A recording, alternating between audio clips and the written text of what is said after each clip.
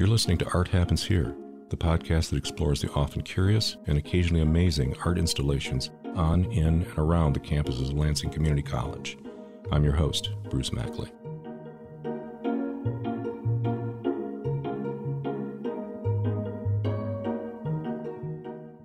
Well, today on Art Happens Here, I have the distinct honor and privilege of interviewing an individual who has contributed heavily to the beautification of Lansing Community College from an artistic standpoint. This man has been doing his work for quite a while. He is a craftsman, he is an artist, an artisan, probably an intellectual too, and we're going to find that out for sure. Jim Cunningham, welcome to the show.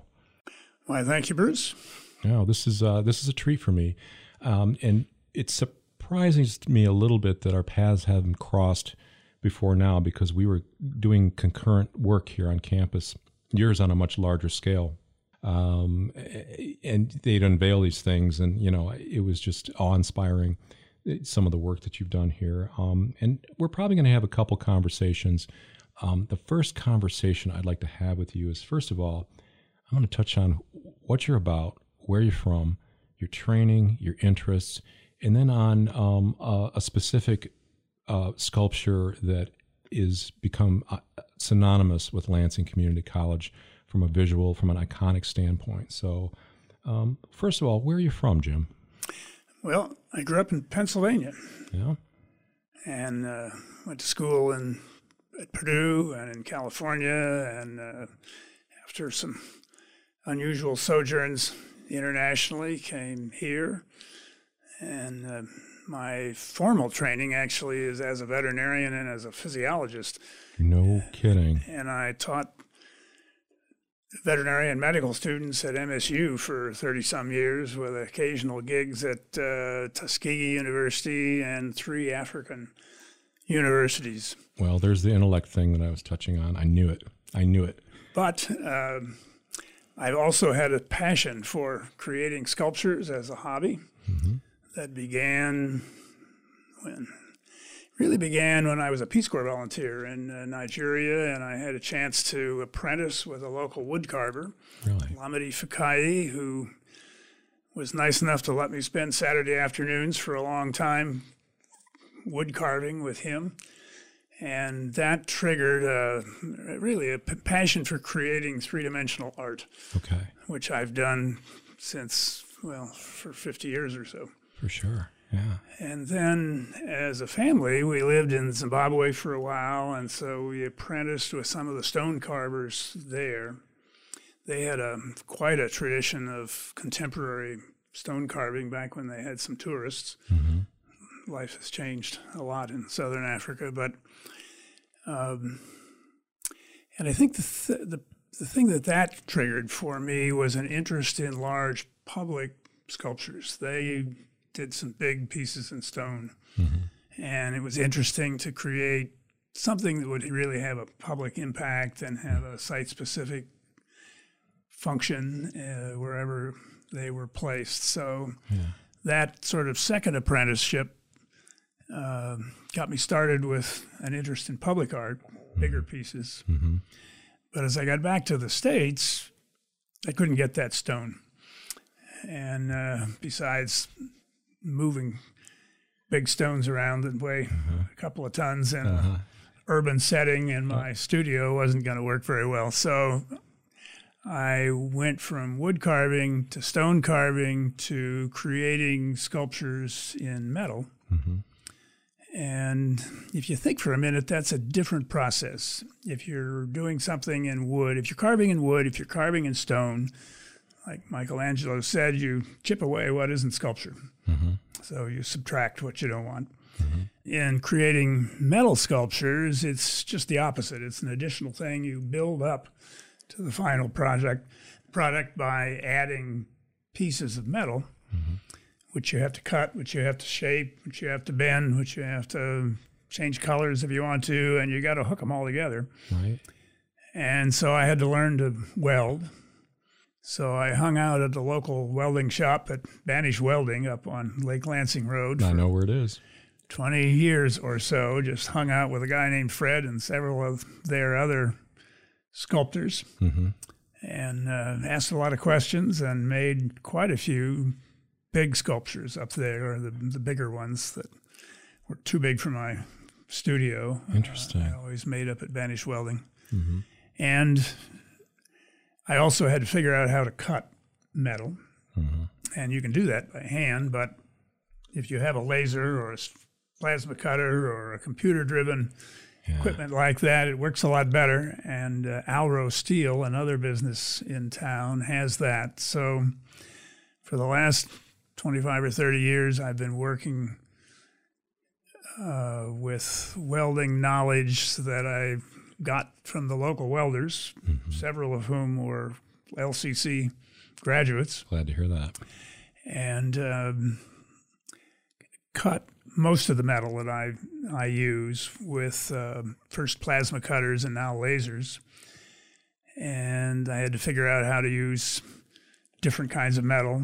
I started out in mild steel, but my first big public sculpture is nearby here in an inner city park down Washington Avenue. But, you know, mild steel, like your car, is made from rusts. Sure. So I had to figure out how to weld stainless steel and bronze mm-hmm. with some accents of kiln formed glass, working with another artist and so forth. So it's this is not my formal training. This is my rather extensive hobby. That's what I was driving at. And I have to ask very briefly, when you went back to those early pieces, like at Banash, were you commissioned to do those, or did you come up with them and then they were sold? Or did you provide sketches first? How was your process with getting something from your mind into an installation, a real installation? Or were they all over the place? Well, it's all over the place, but first of all, I don't charge for my time. I'm a volunteer. I try to get the costs back. Mm-hmm. So each one of them is sort of an eccentric arrangement where I run into somebody or somebody wants a sculpture and it sort of evolves from there. The first one that's down in there's an inner city area named Fabulous Acres that's nearby here that's on, it's bordered by Washington, Mount Hope, Cedar, and Baker Street. And that was an inner city area, high crime area. Had a student that lived down there. She said, well, they'd been given a new park, the old parking lot to the Diamond Rio truck factory, and they were going to make a kids park out of it. And as a joke, I said, well, my wife says there's no more room in my backyard for my sculptures, so you ought to have one of my sculptures in your park. I didn't think she'd really pay much attention, but the next thing I know, I was asked to create a sculpture for their park. And that's cool. It's a long and interesting story involving the community police officers and so forth. But it started that way, you know. And that's just so cool. That it's just removing the commerce part is fine and good and necessary, of course, but art for the sake of art. There's something fundamentally amazing about that, you know, and stepping back and seeing people appreciate what you created. I mean, I don't think there's anything like it, you know. So you're still going with the stainless steel. Are there any technical things that you wouldn't guess, that somebody would not guess with regard to working with stainless? And I also know that stainless steel isn't exactly stainless either. No. Right. So. No. Well, the basic principles of welding work with almost all metals, but each different metal material has some subtle differences in the shield gases that you use, in the feed wire that you, of course, has to have the same kind of metal. I happen to use, after a lot of advice from the Miller Welding Company, I have a pulse MIG welder that works pretty well for stainless steel. It reduces the spatter. You have to use argon with some CO2 to it. There's some subtle differences when you switch from stainless steel to bronze. Bronze is a wonderful metal to work with. It's basically a soft alloy of copper, and so it's pretty easy to work with. So each one is a little different, but basically the basic principles of welding apply to them all. And I imagine, correct me if I'm wrong, and I'm wrong a lot when it comes to the areas outside of my expertise, but the design would probably depend on the material. You could probably expect more performance, and not just resistance to corrosion, but the actual design, how thin you can go, how high you can go with regard to certain metals versus other metals. Would that be correct? Well, sure. I mean, I started out with mild steel, like our car was made of, and they rust. So I didn't want to do that. I was leaving things in the public that I wanted to think of as outlasting me. Absolutely. So I switched to stainless steel, and most artists use the alloy 316L. It has a little more chromium, a little more molybdenum, a bunch of other trace metals that reduce its corrosion in acid rains and so forth.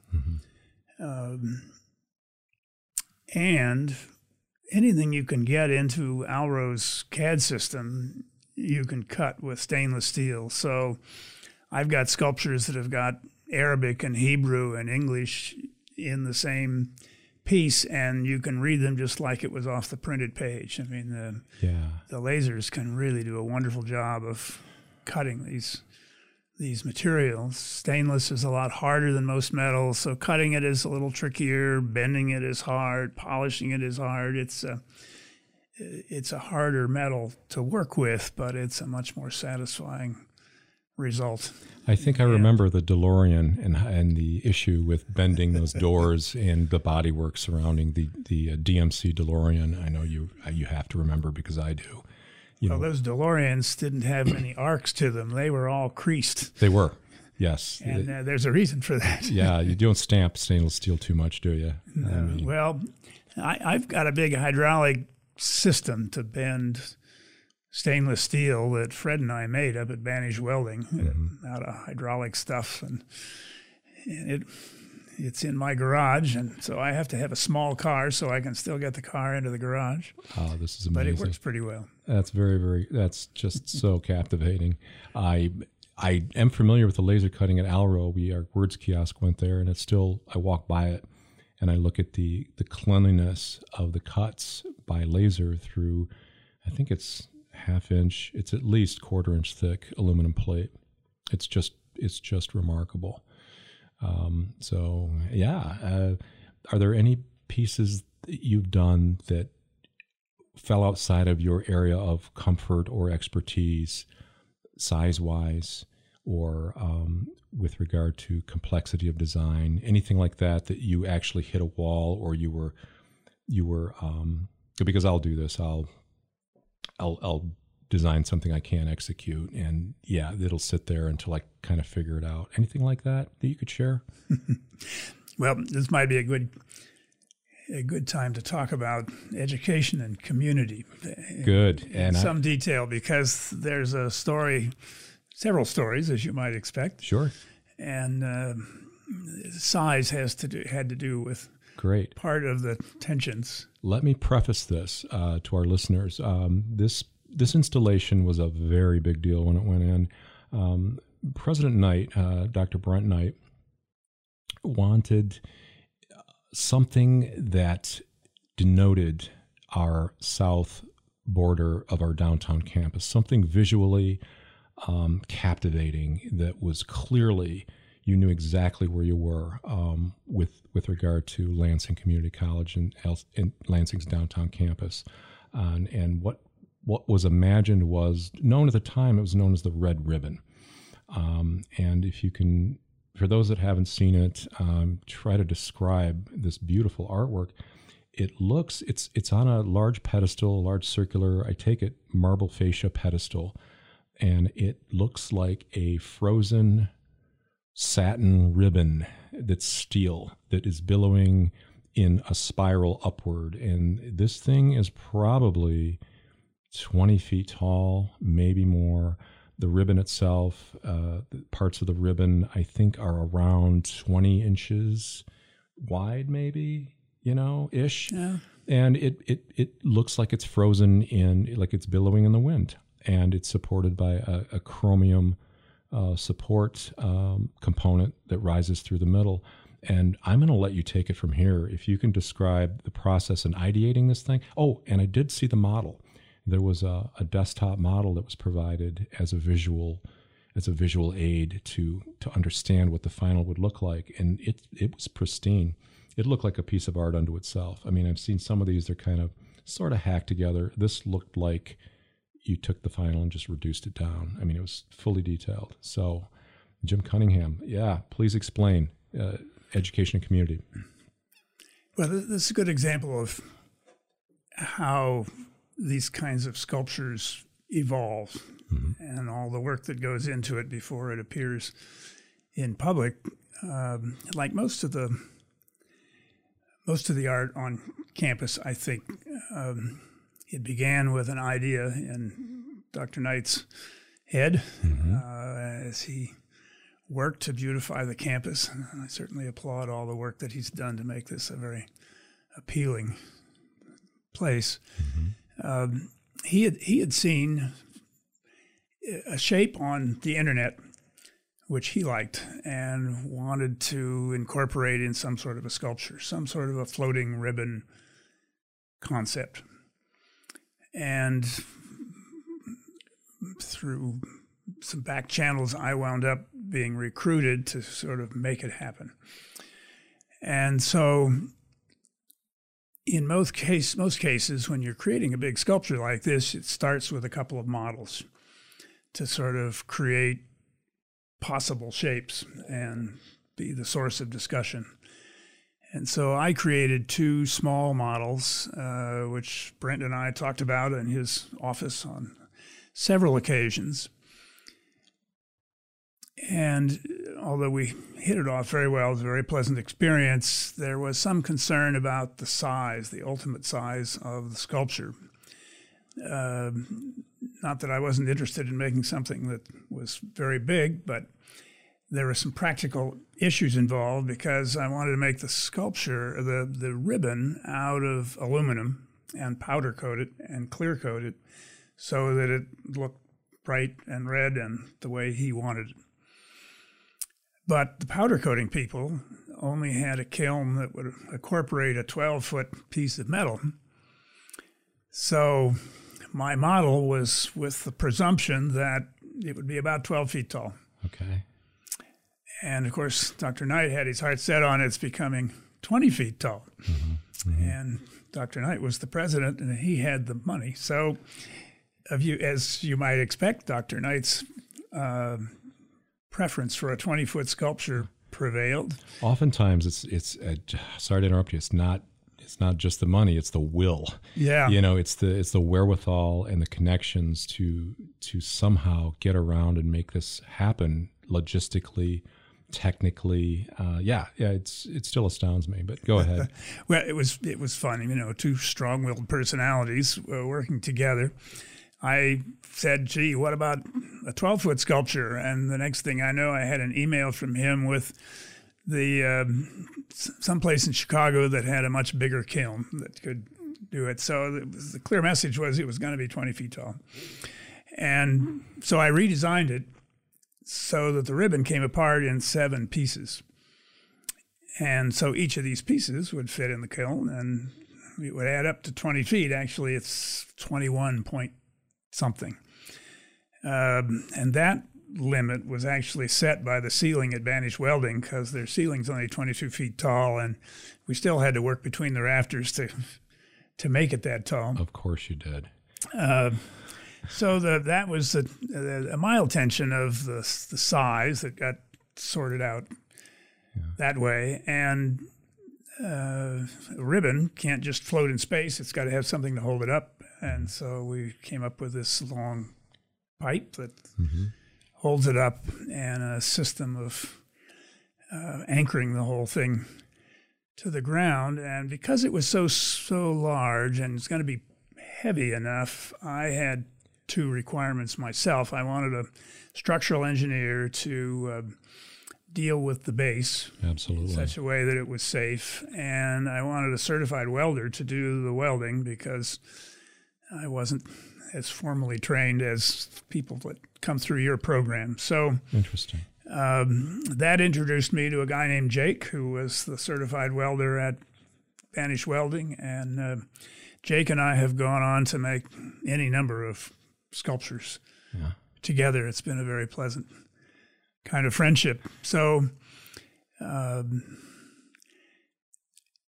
based on the third model, which you've seen, I think, that I gave to Dr. Knight as a parting set, the second model was given to Jake. Nice. And the third model got pitched, or the first model got pitched. It wasn't very, very good. Yeah.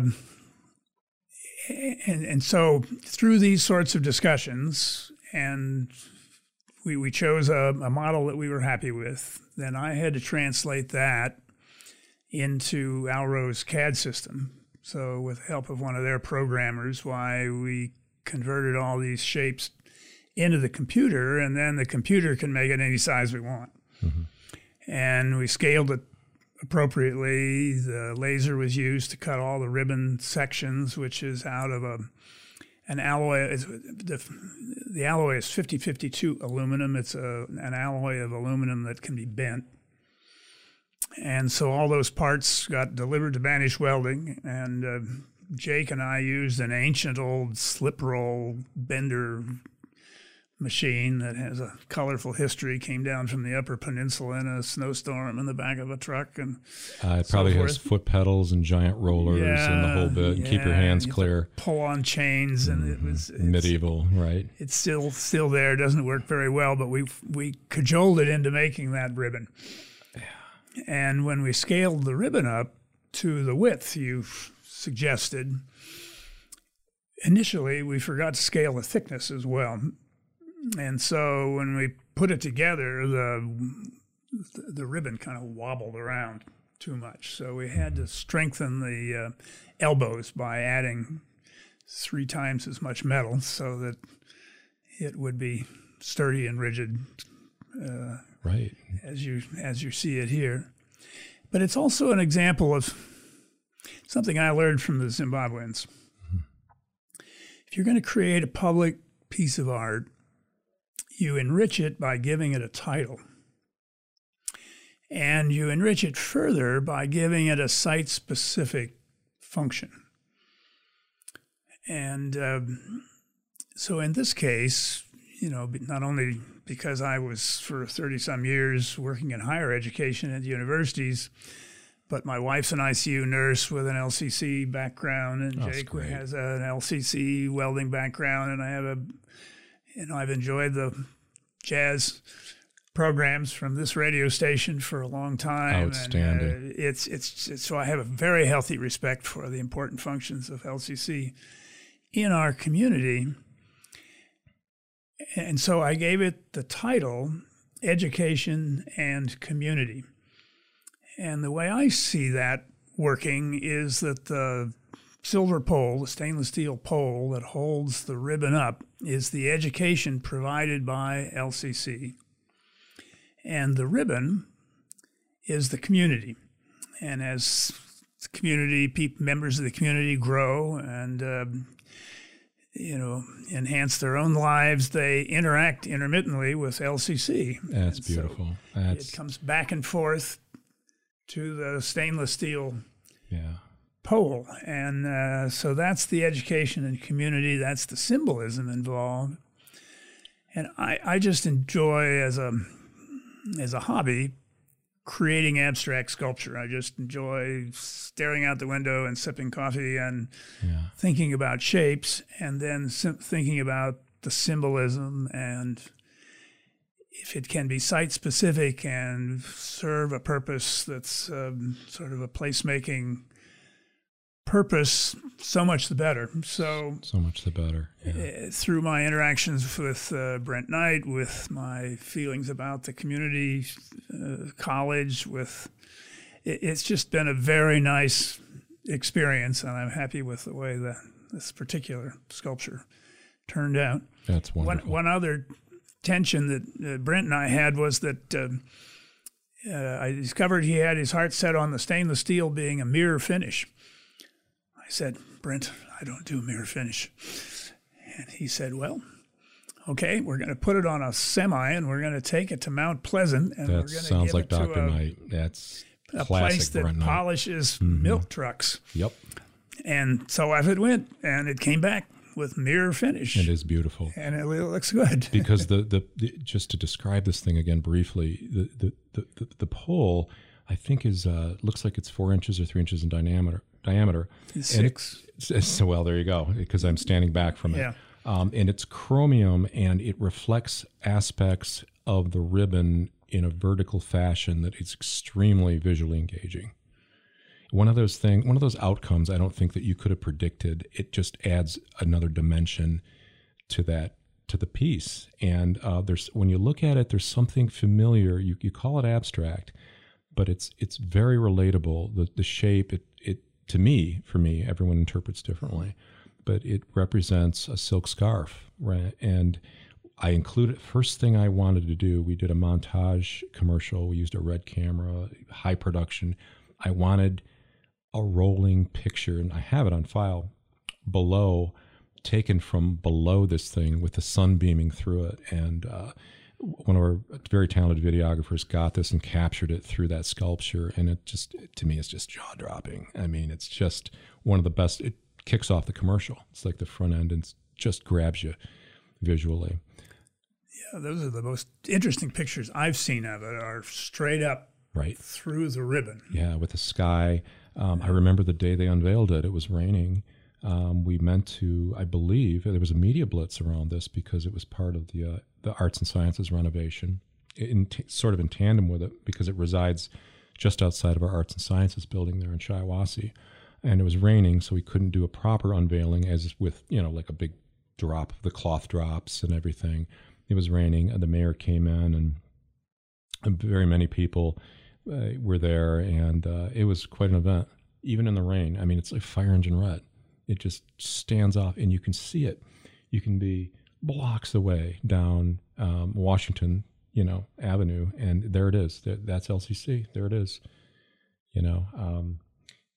Wow, and that's more than I ever realized about that particular sculpture. And thank you for sharing that. Is there anything more about that work?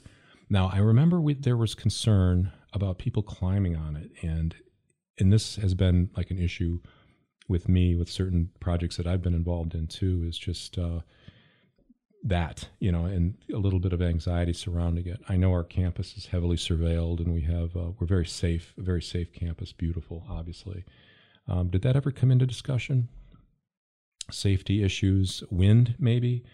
You said you had a structural engineer come in. I'm sure it flexes in the wind if there's a high wind.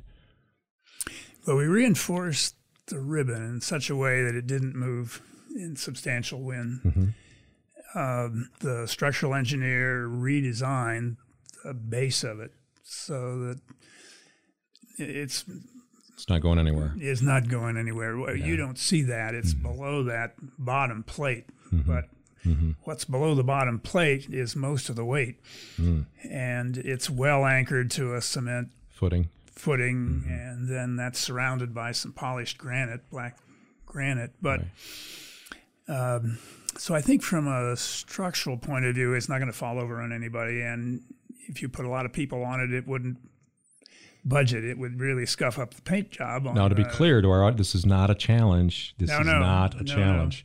It's been, there's always a discussion of safety with public art. There's always. Yeah. My first public piece that I mentioned, it goes to an inner city park in Lansing.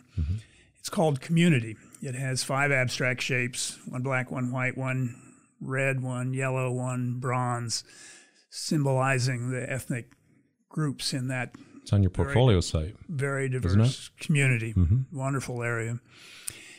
And the parks people said, it's got to be taller. The kids are going to climb on it. Make it taller, make it taller. So I made it 13 feet, 4 inches tall. It dawned on me after I had it at 13 feet, 4 inches tall that was a delivery problem, because there were bridges between where it was in my driveway and where it was headed, and the clearance was 14.2. So I needed a 10-inch truck. Wow.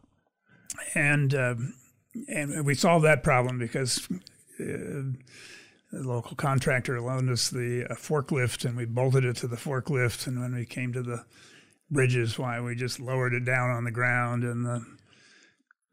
But we sited it in that location. It's called Barb Dean's Tot Lot. First park named for an African-American woman. And we sited it so Barb Dean could see it from her living room easy chair. How cool is that? And that's legit. Nobody messes with Barb Dean. I'm here to tell you that. I have to look this up. And it's still there, and I don't think kids ever got up on it. The kids and I went and repainted it a while back, and the kids' play toys have been trashed occasionally, but Barb Dean kept that thing safe. How about that? You don't have Barb Dean, but you have the surveillance cameras and a few other things. So I think the public generally keeps these things safe. But you do have to make it strong enough, assuming that somebody's going to get up on it at times. Well, there's to be truthful, there is an ownership thing with community, and they own the artwork, and they do tend to take care of it. And the improvisational spirit of creating these things and developing, not just developing the art, but like you said, the wherewithal to deliver and to install, and ingenuity is always remarkable too. Well, I gotta say, let's wind up this discussion on this particular sculpture, sir, Jim Cunningham. Is there anything I've left out about education and community that you want to mention before we wrap it up? Well, I think we've given the public a sense of where it came from and how you create these things, and the personal interactions and the players involved. And right. Well, I got to tell you, I will not walk by it without thinking of this conversation from here on out. I mean, it just adds such depth and knowledge to the origin of this beautiful piece of art. Sir, thank you for joining us on Art Happens Here, and I'd like to talk to you further in another segment about some more of the work that you've done. Thank you.